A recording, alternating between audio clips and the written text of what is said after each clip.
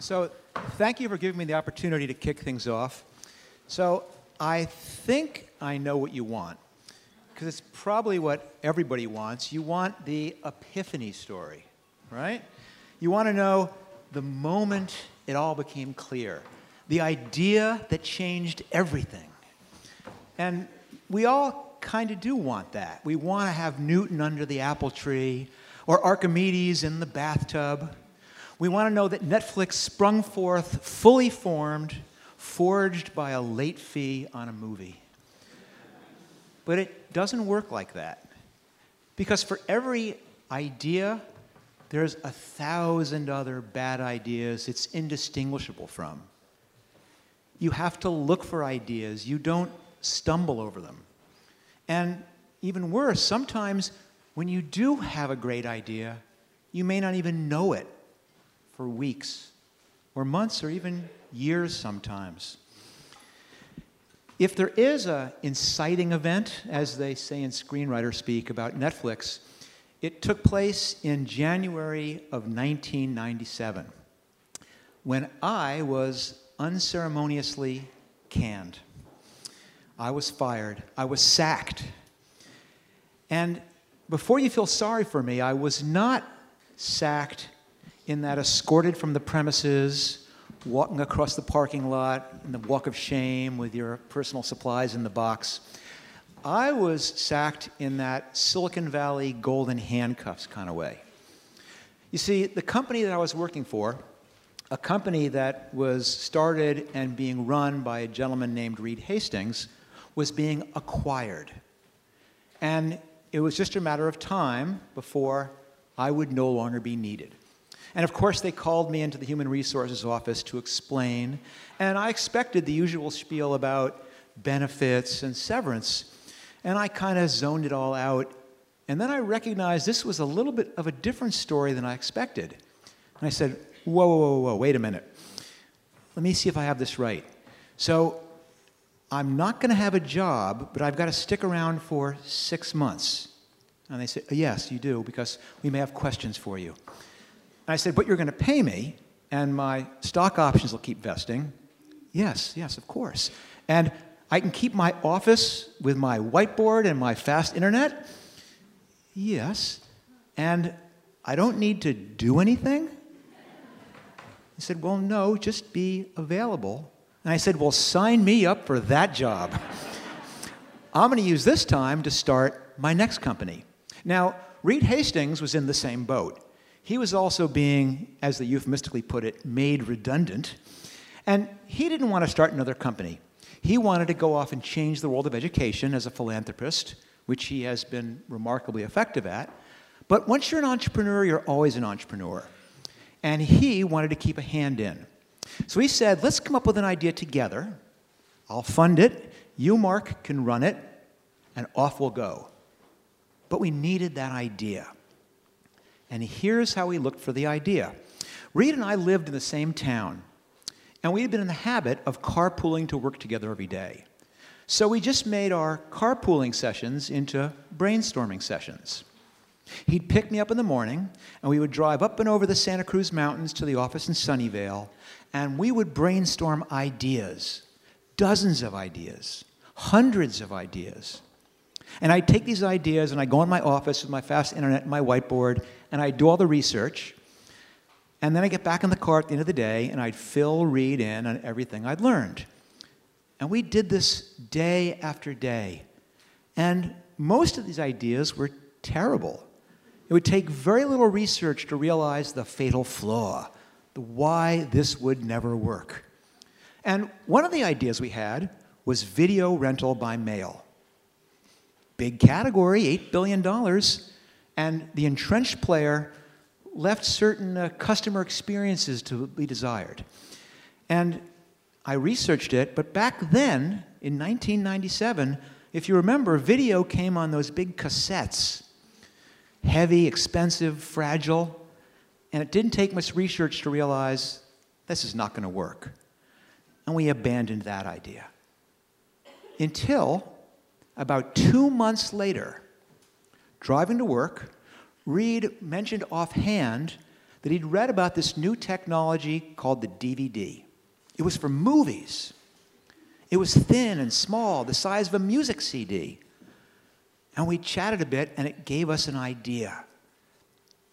And we turned the car around and drove back down to Santa Cruz, went to a used music store, because there was no DVDs in town, and bought a used music CD. Then went 2 doors down to the stationer's and bought a little pink gift envelope, the type that you would ship a greeting card in. Put the CD in the envelope, addressed it to Reed's house in Santa Cruz, and mailed it. And the very next day, when Reed picked me up to go to work, he didn't even say anything. He just held up this little pink gift envelope with an unbroken CD in it that had gotten to his house in less than 24 hours for the price of a stamp. And that was the moment we said, well, this just might work. And a few months later, Reed wrote a check for $1.9 million. I hired a dozen people. I leased a small office. And we spent 6 months building a simple e-commerce website, the type of website that most of the people here could put together in half an hour for $25. And on April 14th, 1998, we launched the company that was known as Netflix. Now, the company we launched on April 14th, 1998 bears very little resemblance to the Netflix that you know. For one, no streaming. If you wanted a movie to rent, we mailed it to you on a DVD. It took 2 days to get there. There was due dates. There was late fees. Pretty much the only innovation was the fact we were doing it over the web. And everything else was simplistic. And at that time, on April 14th, we weren't wondering, how are we going to fend off Blockbuster? We weren't worrying about the future of streaming. We weren't worrying about proprietary content. We were worrying that this little website we built, would it stand up? How many customers would we get? Would anybody come? And I can remember April 14th, 1998, as clear as if it was yesterday. We were all gathered in my conference room, and at one side of the conference room, we had a table with a computer set up on it. And our chief technical officer, our CTO, had rigged it up so that a bell would ring every time an order came in. And over here, at this end, we had another table, and this one had big buckets full of champagne and glasses, and we were all set to toast our success and our hard work. And at 8 a.m. sharp, our CTO went over and hit a few keys, and we were live. And we all stood around expectantly, waiting for something to happen. And all of a sudden, ding, our first order. And we cheered, and we went over and began opening up the bottles of champagne. And mid-pour, ding, ding, ding, 3 more orders. And we cheered, we clapped each other on the back. We're going to be rich. And we were so excited, and we were toasting and celebrating. And all of a sudden, we noticed it's been a while since the bell rang. Is this thing plugged in? Is there something wrong with the bell? Well, in the first 10 minutes, we had crashed all of our servers. Yeah, I know. So, are my memories of April 14th, 1998, me toasting my success with a glass of champagne? No. I remember spending the day pushing a shopping cart up and down the aisles of the big electronics superstore that we went to 3 times that day, stocking up on the parts that we'd use to limp our servers along that long, hard first day. And we had a little pool going, wondering how many orders are there going to be? Are there going to be 10? Someone had bet 10. Someone had been really optimistic and said 50. But when we limped our servers along that whole first day, we got to 150 orders. 150 orders. I couldn't believe it. I never in a million years thought we'd get 150 orders. That was my whole first month forecast. But, you know, at the beginning, when people told me that was a bad idea, I'm afraid they were right. Because from that day on, we struggled, and we struggled for a year and a half to finally find a business model that worked. But when we did, it really worked. And in 3 years, we had 150,000 subscribers. And now we have 150 million subscribers. I mean, we're on every country in the world just about. We make our own television shows. We make our own movies. I mean, Netflix has become a verb. And I did not see that one coming. But, you know, people sometimes say, gosh, Mark, Netflix, you've got to be so proud. And I am proud. But frankly, I'm never sure what to be proud of. Is it that I'm smart? Well, no. For that first 2 years, every one of my ideas was a bad one. Was it persistence?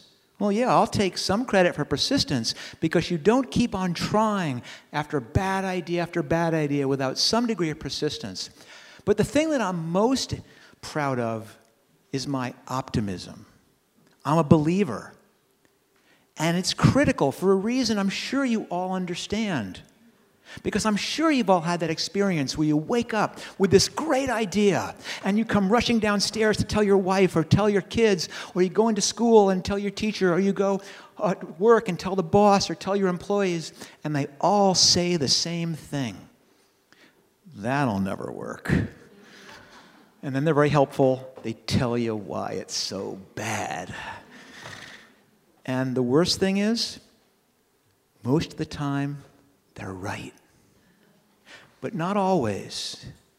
Because sometimes, if you're persistent and you're creative and you keep plugging along, something amazing happens. And that is why I wrote this book 16 years after I left Netflix. I wrote it because I felt I had learned something about what it took to take a company from zero to where it was. And more importantly, I learned how general these lessons were. That these exact same tips and tricks and secrets were applicable for anyone who has an idea.